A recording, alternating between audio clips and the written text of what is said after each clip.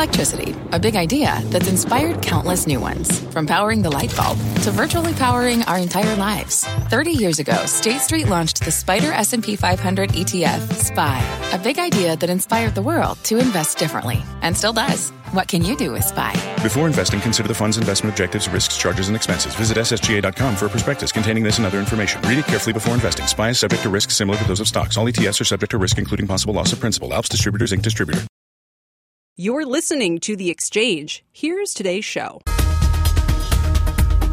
Thank you, Scott. Hi, everybody. Happy Friday. I'm Kelly Evans. Here's what's ahead this hour. The pandemic productivity boom. The country is doing more with fewer workers than ever before. We're going to look at what that means for jobs, inflation, and the Fed.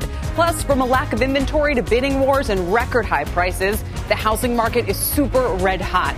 We're going to speak with Coldwell Banker parent Realogy about the trends they're seeing in their own red hot stock price. And a 20% price cut target for Tesla. Another change to the Dow, maybe. We'll talk about it. And the White House swipes right to get people vaccinated. It's all coming up on Rapid Fire. But we start with the markets. Dom Chu here with those numbers. We are trying to snap a 4-week losing streak for the NASDAQ, and we looked poised to do it earlier in the morning.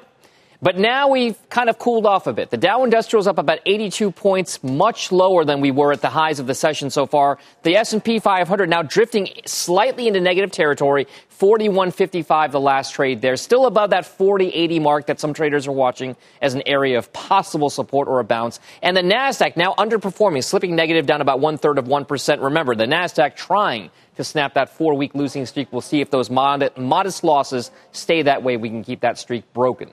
Now, some of the technology stocks that have seen a bid in the course of the last week as some investors step in to buy the discount prices that we've seen over the last several days. Chip makers like NVIDIA up 5.5% this week. Intuit up about 4%. And Salesforce.com up 3% over the last week. Some of the mega cap names, those stocks with at least $100 billion in market value in technology that have seen a bit of a bid this week. That's what's been on the shopping lists for some investors out there. And another one to watch.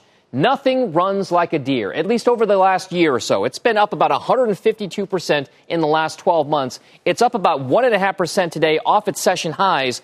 It's roughly 10% below where it was at the record. Still, though, Deere, one of the world's biggest makers, Kelly, of farm equipment, of construction equipment. It's been seen as a recovery play on the global economy since the depths of the pandemic a year ago. This company comes out with better than expected earnings, revenues, and it raises its full-year profit forecast. Thanks to what else? Robust demand for equipment. Back over to you. Yeah, even as it tries to be a tech company, too. Dom, thank you. Well, 8.2 million. That's how many fewer workers our economy has following this pandemic. You'd expect that to slow things down, yet productivity is booming. Steve Leisman is here with more about that. Steve?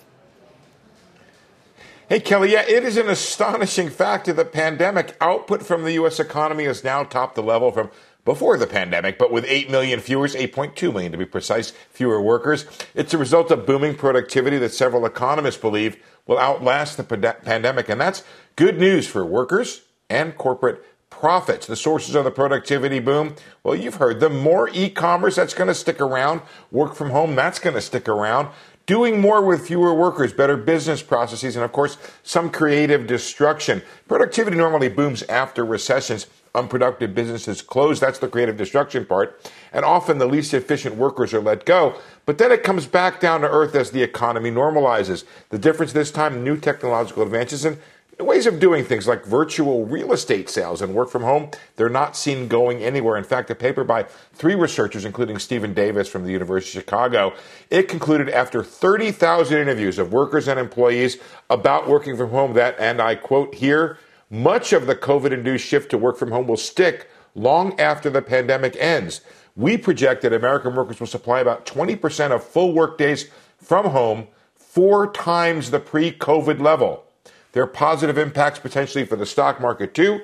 Barry Knapp from Ironside telling me he doesn't think all this is factored in, and earnings estimates may have to rise in the months ahead. What are the results? Well, you can get higher wages from better productivity, higher profits as well, increased potential GDP growth, slower employment gains as it's a little harder to put some of the workers back to work, but also this challenges the high inflation story. Work from home, Goldman Sachs says, has mobilized part of the household capital stock, home offices and computers for business purposes, much like what Uber an Airbnb did for cars and second homes. Now, a lot of these technologies, hey, they were around before the pandemic, but the crisis has shown that necessity is the mother, in this case, Kelly, of adoption. It's fascinating. Stephen, stay right there because we're going to speak more about this with David Zervos himself. I know you're talking to about his views on all this. I especially want to spin it forward and look at what this economy might look like in the next 6 to 12 months. Dave, welcome. Dave's the chief market strategist at Jefferies. And I guess before I kind of get into the big picture, I want to make sure our viewers have a sense, Dave, of where these arguments are pointing in terms of market impact. All of this is paving the way for what kind of stock market and bond market for the time being, do you think?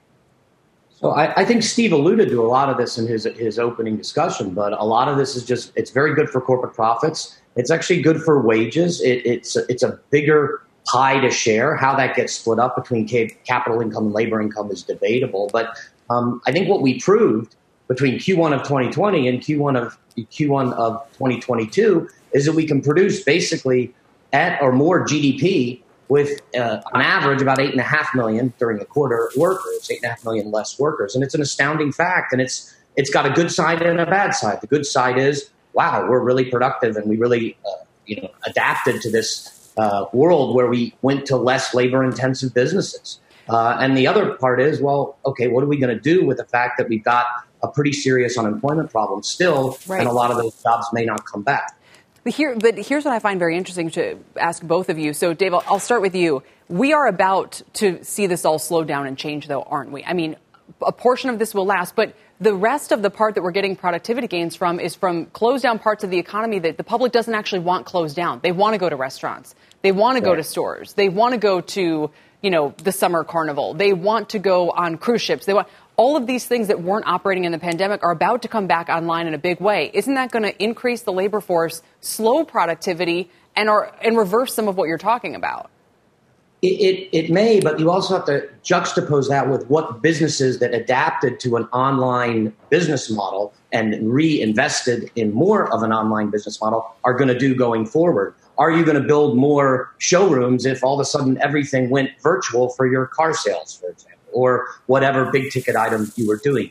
I think the big question, and I don't want to dismiss what you're saying, there's definitely going to be a few million jobs probably added back that come into retail and hospitality. And again, those are going to be less productive because they're just more labor-intensive jobs. But what we really did is we had a recession, and as Steve said, productivity goes up after recessions. But we had a recession because we decided, or we had to decide to do things with less people or less interaction.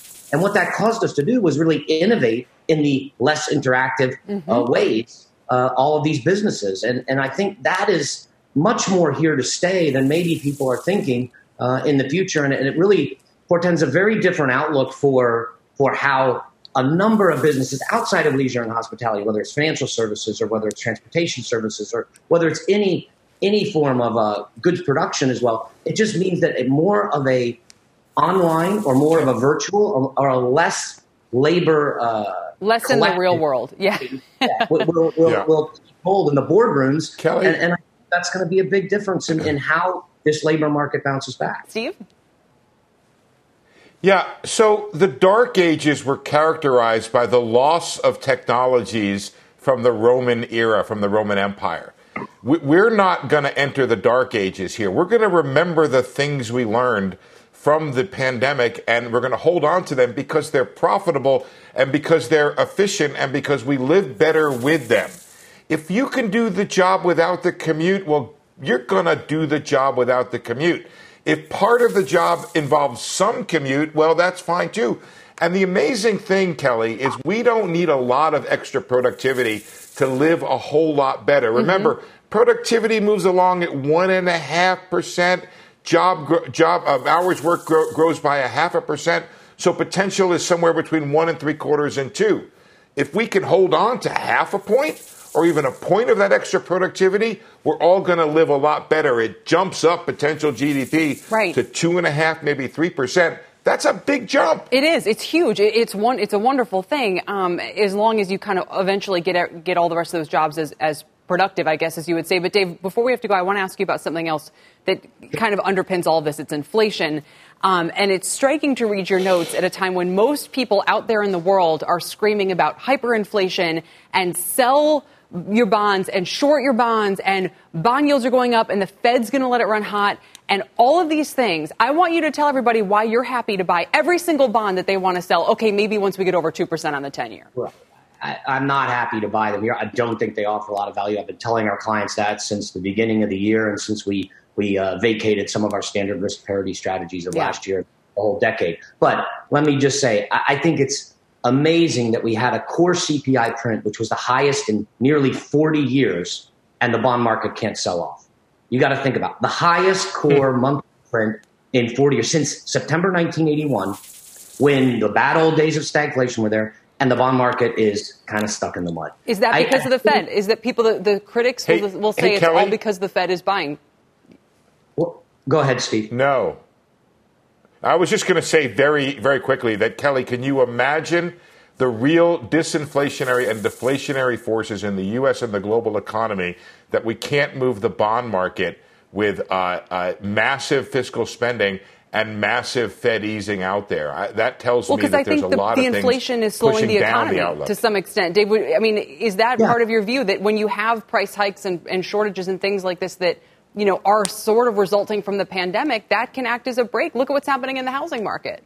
People are going to substitute out. If oranges go up, they buy more apples. If steel goes down, they're going to buy more of that relative to lumber. We've heard, people say it's cheaper to build with steel than lumber now, which is obviously not going to last. But again, I think more importantly than all that is that the market is not really buying into some hyperinflationary story. There's a lot of guys that love to come on and talk about it, and they preach the end of fiat currency and they preach the end of the Fed, and they want to tell us why the Fed does such a terrible job when actually the unconventional monetary policies are really the only reason we got out of the last two recessions. But in general, I think people just aren't putting their money where their mouth is. They're scared. They've been beaten up. The inflation bets, the big inflation bets that have taken place over the last 3 decades, not just even the last decade, going back to the 90s, have all been losers. All right. And so people are a bit gun shy. And I get that. I hope we get some big inflation prints. I want to take bond yields up north of 2% to 2.5%. I want to have a lot of rate hikes priced in for the next 5 years. And then I want to go back to my standard risk parity trades where I have value in the fixed income market. And people can actually do their 60-40 bond trades again. And mom and pop have a way to have a safe asset that isn't zero or negative yields. Yeah. So, Steve, I'll give you the quick last word on all this.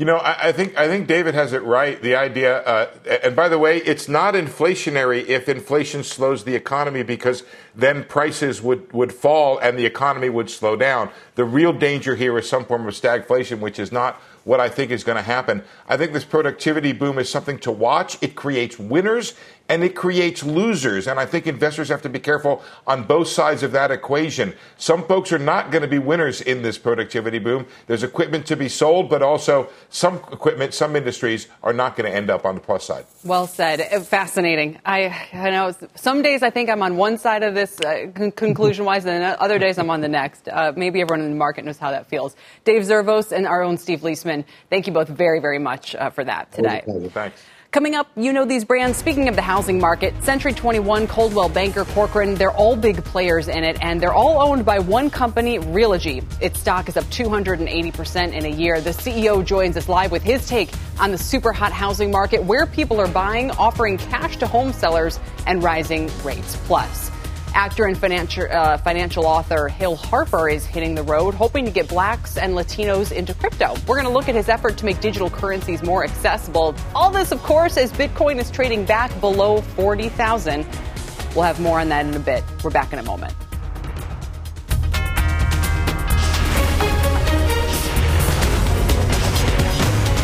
This is The Exchange on CNBC.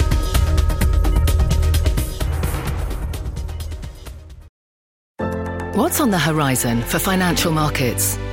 At PGIM, it's a question that over 1,400 investment professionals relentlessly research in pursuit of your long-term goals. Specialized across asset classes, but united in collaboration, our teams provide global and local expertise. Our investments shape tomorrow, today. Pursue your tomorrow with PGIM, a leading global asset manager.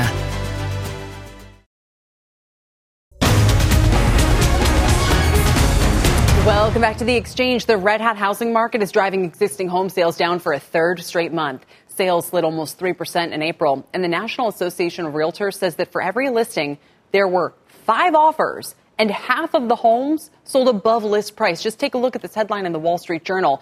Quote, real estate frenzy overwhelms small-town America. I came home crying. That referred to one bidder who lost out on a house. Joining me now with more on this boom is Ryan Schneider. He is the CEO of Realogy Holdings. They own brands like Coldwell Banker, Century 21, and Corcoran. Ryan, it's great to see you. What are you seeing on the ground? Well, Kelly, thank you for having me today. We're seeing an incredibly strong housing market where consumer demand is just sky high. With a number of trends behind that, and it's driving just the kind of demand for housing that you talked about. We're seeing more housing transactions actually happen than they did, a few years ago in the market. And then as a company at Realogy, we're seeing, market share gains over the last 9 months as some of our technology success and our leading luxury market positioning is really paying off for our company and our shareholders. Can you talk about luxury for a moment? If I heard Diana right earlier, she said that sales of homes in kind of the upper to nearly $1 million to over $1 million price range are up like double from this time last year. Why?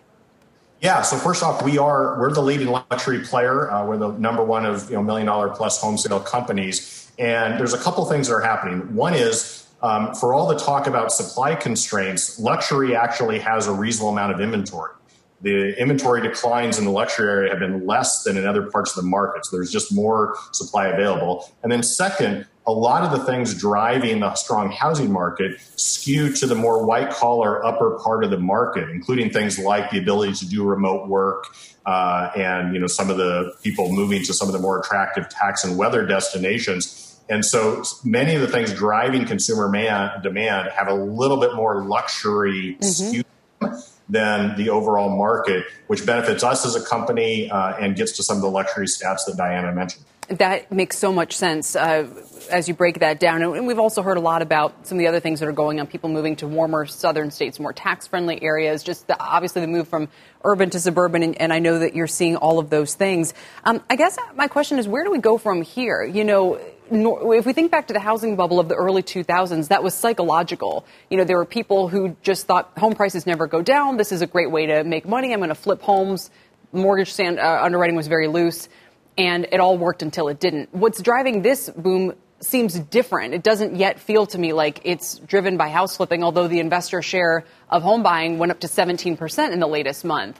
Are we getting to that kind of troubling territory yet in terms of psychology? I don't think so. I think what's really happening, and the primary thing driving it, is literally consumer demand.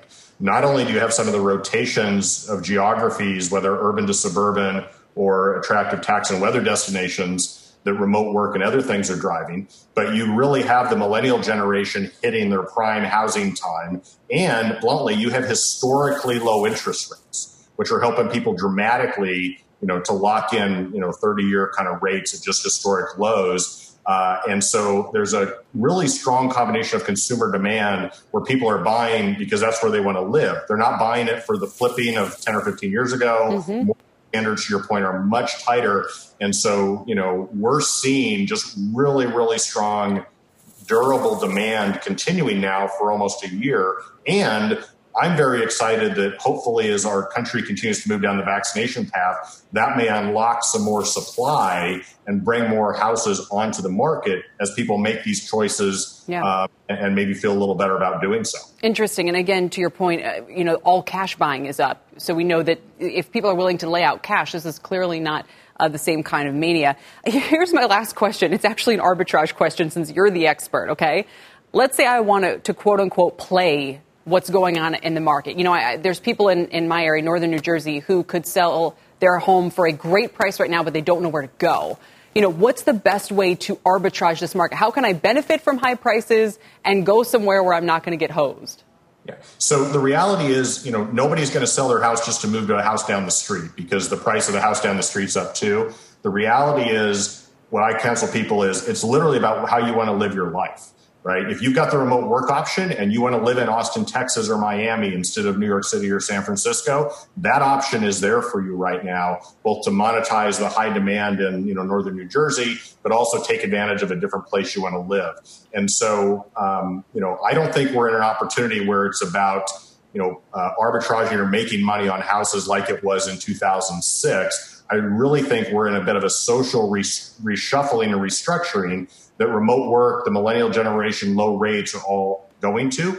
And so, I like what that means for the health of the housing market and the health of the people buying houses in terms of their economics, as opposed to people who, 50 years ago were just chasing a fast dollar. Right. Social restructuring, I think you're absolutely spot on about that. And just so people are aware, you guys do have one of these programs where you'll buy their house for cash. There's some other things involved to try to help them. But this new way of interacting, I think, with brokers is going to be really interesting. Ryan, thanks for your time today. We really appreciate it.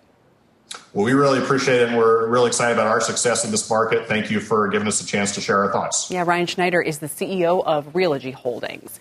Coming up, one of the stocks benefiting from the rotation out of tech this year is this one that's up more than 100% in the past 52 weeks. And by the way, it's not the only one of its kind. We're going to have a closer look at the names and the sector gaining steam next. And don't forget, you can watch us live anytime using the CNBC app. We're back in a minute.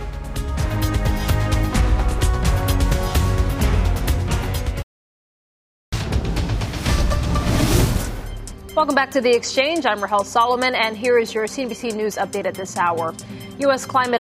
This podcast is supported by FedEx. Dear small and medium businesses, no one wants happy customers more than you do. So you need a business partner just like you.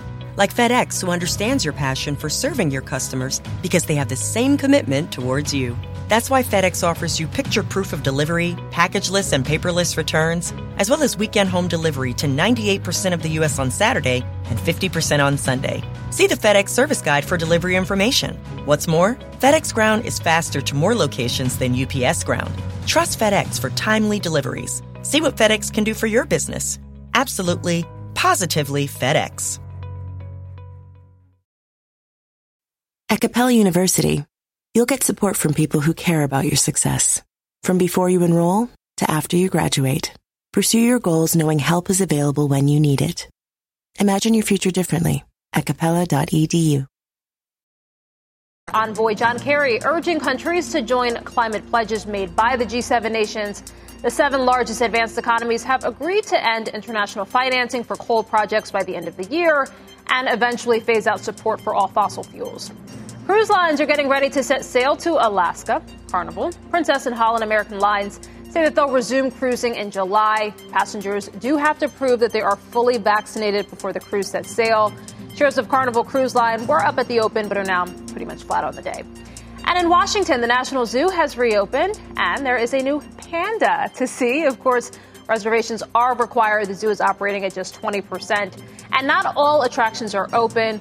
Fully vaccinated guests do not need to wear a mask, and the zoo is using the honor system like a lot of places.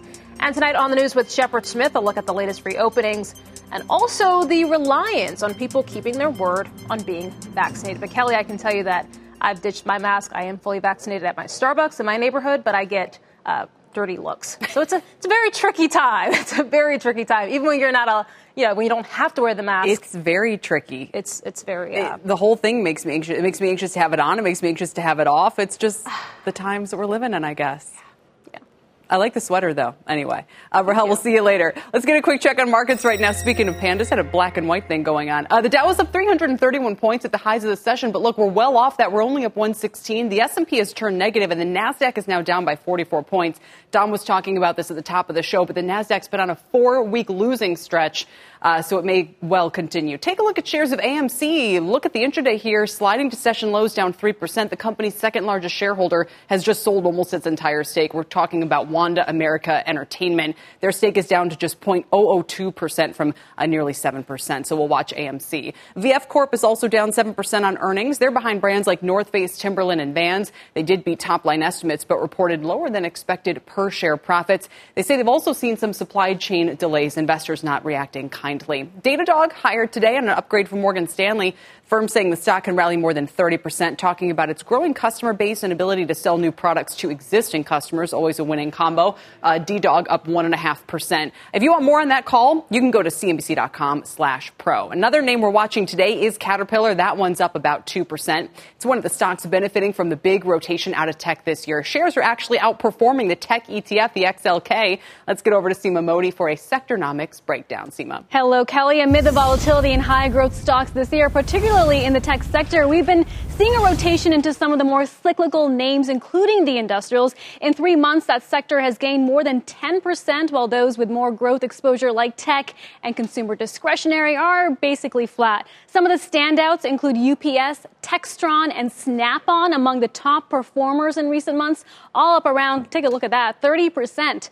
Kansas City Southern is up almost 40% in 3 months as Canadian National and Canadian Pacific continue to fight over acquiring it, with Canadian National being declared the winner earlier today. But with this run-up in industrial stocks, names like Caterpillar, Honeywell are now trading at valuation levels similar to tech giants like Apple and Alphabet. Caterpillar at almost 27 times earnings. Apple sits closer to 25. The industrial sector overall is currently trading just ahead of the tech sector in terms of forward earnings, a reversal from earlier this year. And it is these valuation concerns and stalled infrastructure talks in Washington that has led to some of these names to come off their highs in recent days and weeks. Kel? All right, Seema, thank you, Seema Modi. Coming up, Tesla's major loss, who could be the next blue chip, and hot vax summer. It's all coming up in rapid fire. But first, it's Friday. That means it's time to look ahead to what's in store for your money next week. Here's your Friday Fast Forward.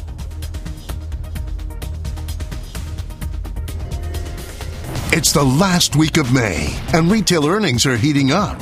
We'll get results from the likes of Nordstrom, Capri Holdings, Best Buy, Costco, and Ulta. NVIDIA results are also on deck. That name down 9% over the past month as the chip shortage continues. And Lordstown Motors rescheduled its release from last week. All eyes will be on their electric truck numbers. It's a busy week on Capitol Hill. Fed Chair Jay Powell will testify in front of the Senate Banking Committee on Tuesday, while big bank CEOs will appear in front of both the Senate and the House on Wednesday and Thursday. The CEOs of Twitter, Discovery, and Uber take the virtual stage at JP Morgan's annual Tech, Media, and Communications Conference. Facebook, PayPal, and ExxonMobil all hold their shareholder meetings. Plus, we'll get a slew of economic data, including GDP, consumer sentiment, and confidence numbers, new home sales, and durable goods for the month of April. That's your Friday Fast Forward.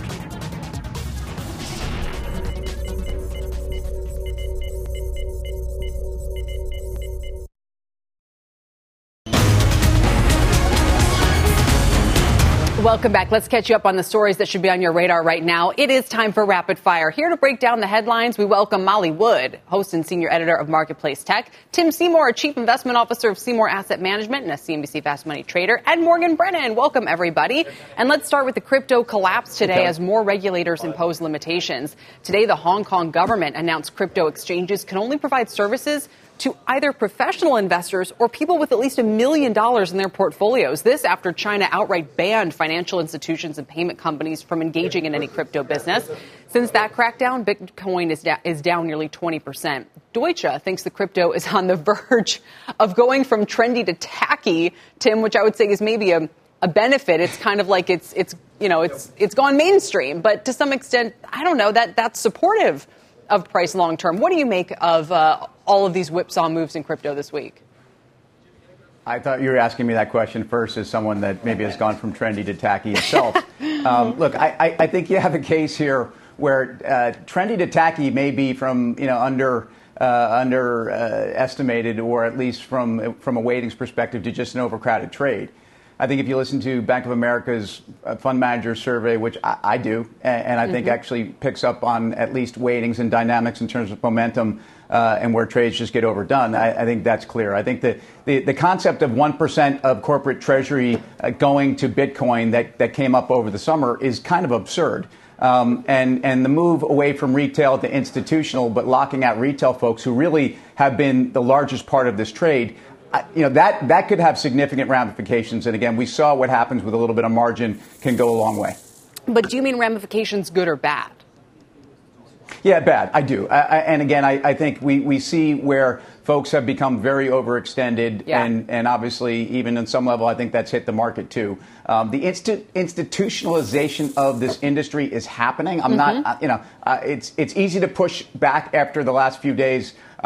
Bitcoin is here to stay. It's a question of how people are adopting and integrating. Yes, you're sort of in the David Rubenstein camp where he said the same thing, Molly, earlier this week. I think yesterday morning on CNBC, he said crypto is an asset class and it's here to stay. And, again, once all the pension funds and the insurance companies are in it, that's kind of the metamorphosis from trendy to tacky. It doesn't necessarily mean that it's over. What would you say about all of the headlines we've had and some of the regulatory crackdown we've seen on crypto this week?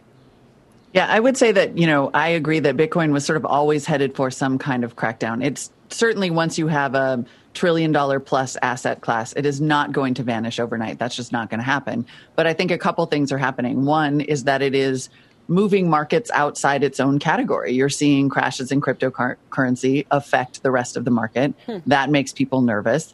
And you're starting to see it creep into actually threatening financial institutions. Remember that the original goal of cryptocurrency was to be a decentralized currency that would cut out banking. Ethereum has a bunch of built-in tools that would potentially replace big chunks of the financial system. And so I would say that this is the kind of crackdown from, what a lot of crypto fans think of as traditional finance that was inevitable. And frankly, I wouldn't sleep on concerns about the environmental impact. I think that complaint is only growing. That was a big part of China's crackdown on mining.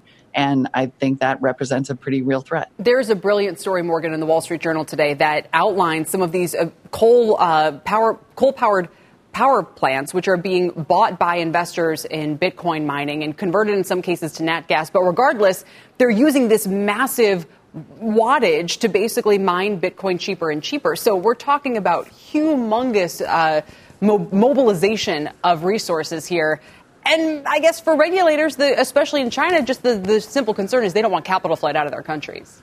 I think that's a big part of it. I mean, and if you're a Bitcoin believer, are you surprised or upset that China would be cracking down? I think that probably just bolsters your argument for the strength and the long-term value of something like Bitcoin and the fact that it is decentralized in nature. That being said, I mean, I spoke to Michael Saylor from MicroStrategy. On that was Squawk a great interview. Thank you. So that was on Squawk on the Street this morning. MicroStrategy, for better or worse, it's actually a business intelligence software company, but they have been amassing billions of dollars in Bitcoin that they hold in their treasury, and that in turn has significant realized gains. But I talked to him about this, and he basically said volatility is the price you pay for Bitcoin specifically to be 10 times outperforming the S&P index over the past decade, and that he also says that he sees synergies, for better or worse, but that he sees synergies in terms of of Bitcoin on his books and the software business, that they've seen their best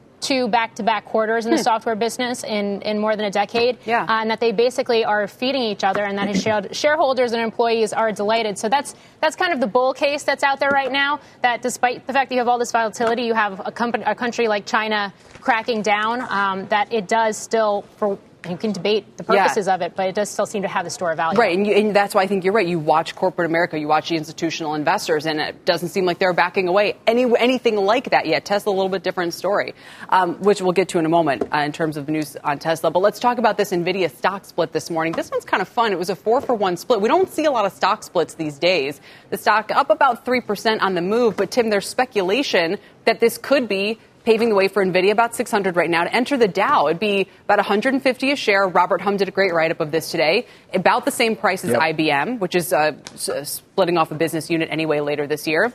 Maybe it could replace Intel. I mean, wow, what an embarrassment that would be for Intel, but Intel's only about $50, so it might not, work as well in terms of the price weighting. Look, NVIDIA's role in new age and graphic chips, it's a leading edge technology company. Dow Industrial should have it. I'll save for another segment the absurdity of a price weighted index because it makes no sense. And but it works. The reasons. Well, maybe, but I mean, like a seminal moment was CRM Salesforce going in August 31st to replace Exxon. So again, a need to get more relevant software. Technology is a very low weighting in the top 10 stocks in the Dow. I think it's 9 or 10%. Microsoft is the biggest weight. It should be significantly bigger. Yeah. NVIDIA makes a ton of sense. The move in CRM into that placement was about 40% in 2 weeks. In addition to some very strong earnings and some dynamics there, this will have a huge impact on this stock, which has been dead money since September. Well, the move happens in June. If it did replace something like Intel, then it would obviously have a much bigger impact on tech's weighting in the Dow. Morgan, quick additional thought on this.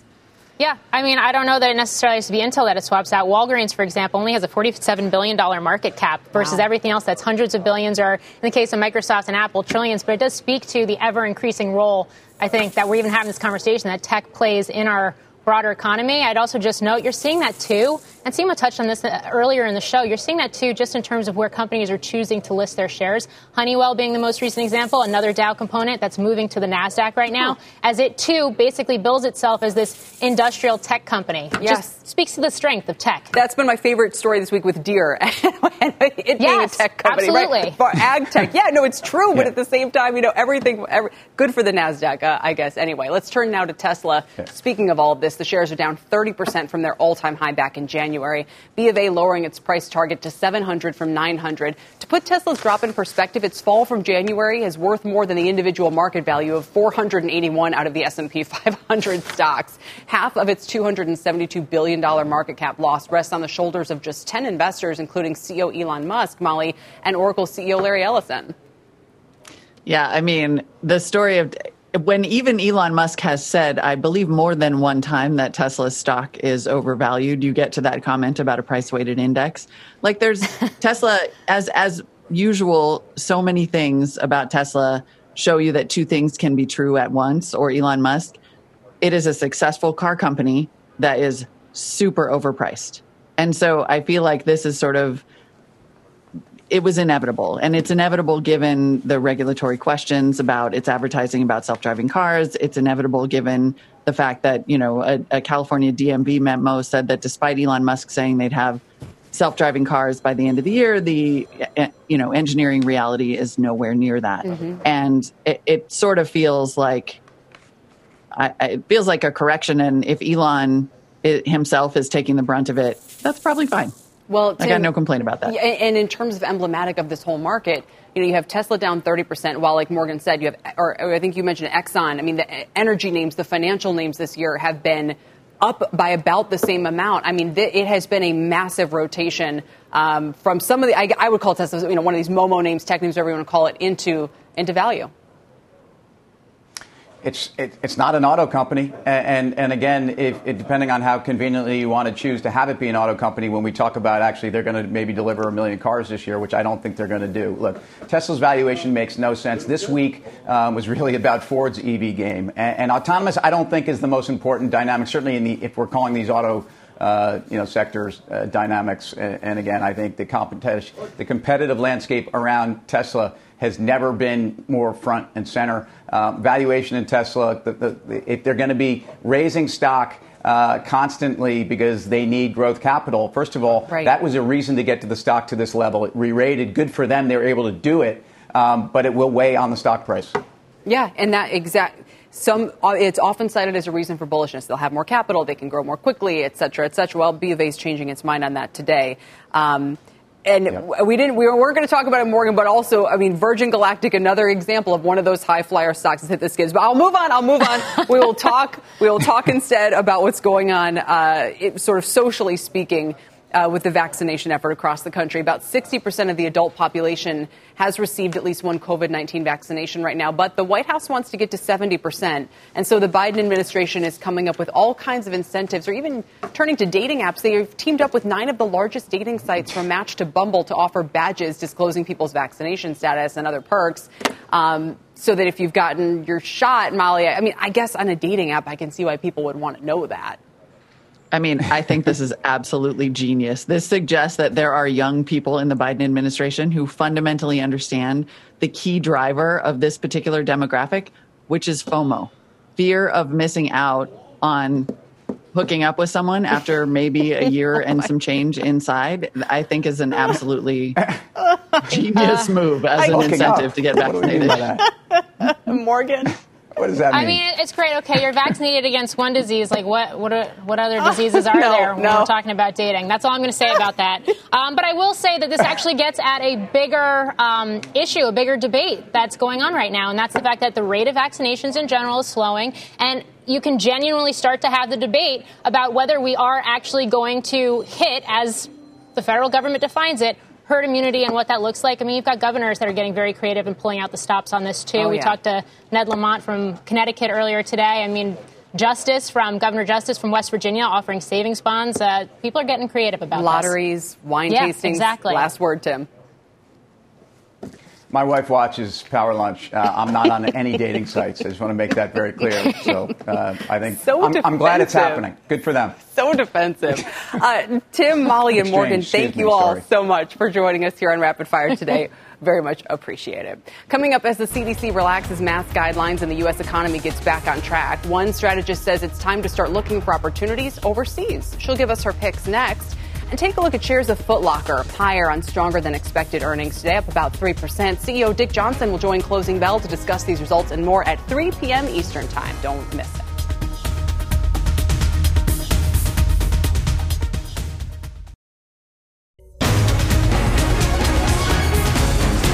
Welcome back. The productivity boom has been a pleasant surprise for the recovery, but my next guest says U.S. growth is set to peak this quarter, and when coupled with some signs of froth, it's time for investors to start searching overseas to find better gains. For more, let's bring in Lori Heinl. She's Global CIO of State Street Global Advisors. Lori, it's great to have you. So let's get specific, right to the point here for people. Where should they be putting their money to work? Well, first and foremost, we do think that the recovery has legs. So we remain overweight to equities, but we've been doing a bit of repositioning, if you will. We've been looking at places like commodities for the next leg of growth. And we've started to reposition from certain regions into Europe because relative valuations are pretty attractive there. So it's still a bit of a risk-on environment. We still think that recovery has legs, as I mentioned, but trying to reposition to places where there's a little bit more value is one of the things that is a big theme for us right now. Yeah. And so where would those places be? Well, as I mentioned, looking at commodities as one place relative to equity markets, because there, again, the broad-based commodity set will benefit from some inflation pickup. We also have been looking at Europe, which is a place where we've been pretty cautious because of the slowness of the rollout of their vaccination. And we've moved money out of Asia, for example, as we started to see some more fully realized valuations along with some setbacks in Asia. And what about emerging markets? So do you kind of look for specific ones? Do you invest there broadly speaking? And how long a time horizon should people expect to be putting capital to work there?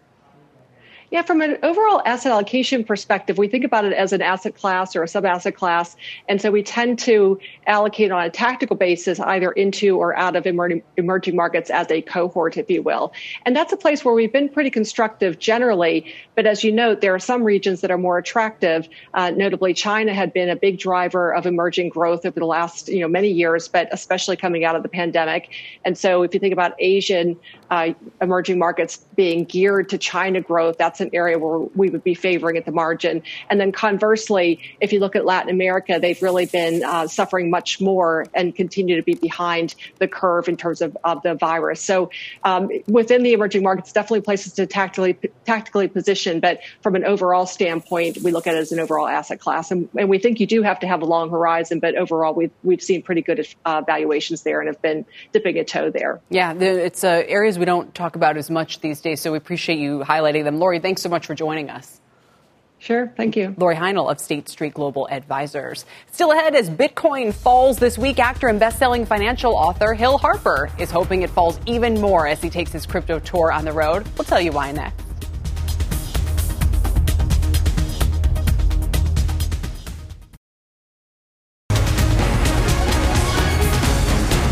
Welcome back. For many, Bitcoin has been a huge opportunity to build wealth, but it's not accessible to everyone, especially some investors of color. Now, actor and financial author Hill Harper is hitting the road to help spread the word and the wealth. Frank Holland has more for us. Frank? Hey there, Kelly. 10,000 Satoshis, those are fractional Bitcoin shares, are going to be given away on the Bitcoin bus tour Hill Harper has launched for his fintech, the Black Wall Street. The actor and activist is advising people of color to dollar cost average into Bitcoin.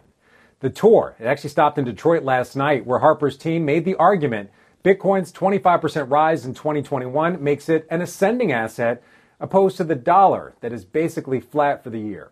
Harper believes these free fractional shares will encourage more adoption.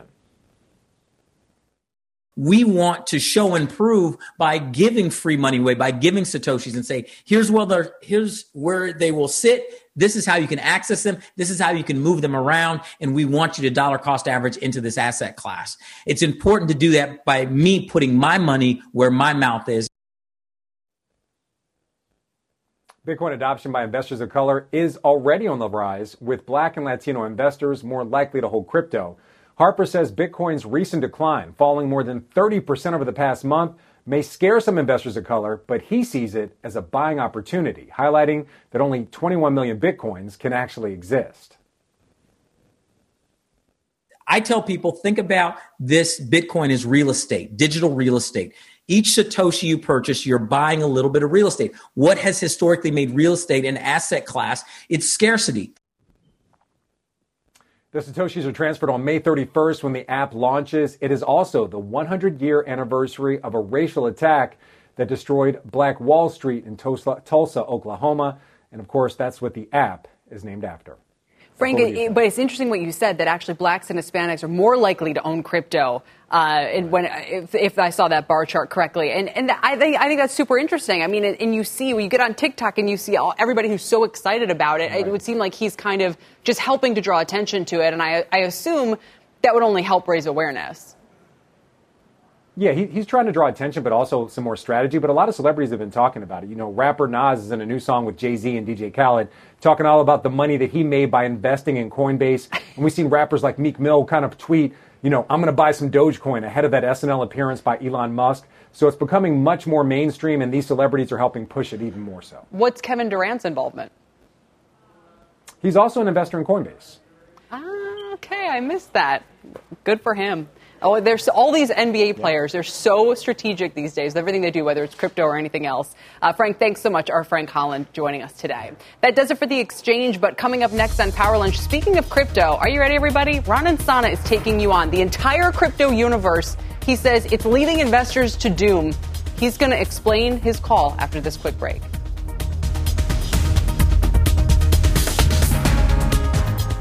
You've been listening to The Exchange.